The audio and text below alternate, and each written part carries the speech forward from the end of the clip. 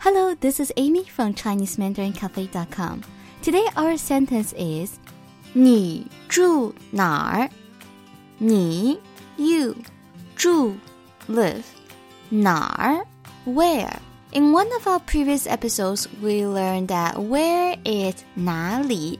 In this sentence, we have 哪儿, and it's also translated as where. 哪儿 is a perfect example to demonstrate the R sound in Standard Mandarin.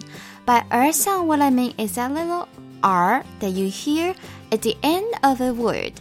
You will hear that in Standard Mandarin and Northern China. Southern China doesn't really use the R sound, except a few words where you might hear a Southerner say R sound. Otherwise, Southerners don't really use the R sound. If you hear 哪儿 or 哪里, they are the same thing. They both mean where. 你住哪儿 together means where do you live.